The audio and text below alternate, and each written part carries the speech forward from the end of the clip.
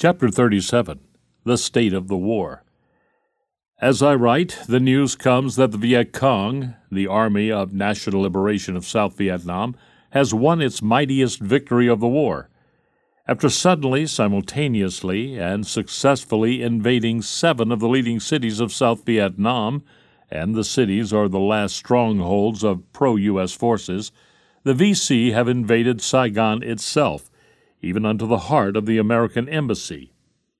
This crucial incident highlights an important fact of the war, which until now has been carefully kept from the American people by their rulers in Washington. The U.S. has been in the Vietnam War in force since the spring of 1965. In Vietnam, there is a wet season stretching from about May to November, and a dry season from November to May.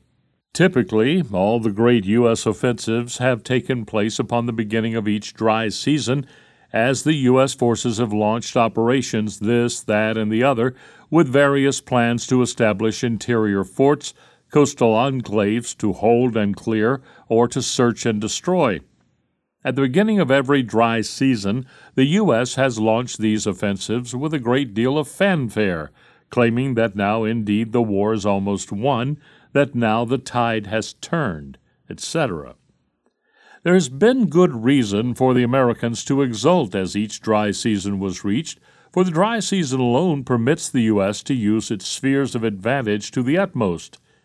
In the wet season, the U.S. planes cannot fly, and the U.S. tanks and heavy armored equipment sink into the mud. Such was the pattern at the start of the dry season of 1965-66 and 66-67, followed eventually by a petering out of the offensive and the renewal of hope and promise the following year. But now, in this dry season, the pattern is very, very different. For with the coming of the dry season of 67-68, the Viet Cong, for the first time, totally and irreversibly has the strategic and tactical initiative. Now it's the VC that does the attacking and the American forces that supply the heroic defense. The dramatic raids and invasions of the major cities by the VC are only the climactic demonstration of the vital fact that the war has indeed turned, and turned completely. For what this means is that the Viet Cong have the permanent initiative in the war. It means that the United States, despite its almost 600,000 troops in Vietnam, the vast bulk of its army, and despite the 700,000 and more Saigon puppet troops, has inevitably and ineluctably lost the war. Short of destroying the country altogether, we cannot win. And now we are steadily losing, and losing with little more than 50,000 North Vietnamese troops in the country to aid their brethren of the South.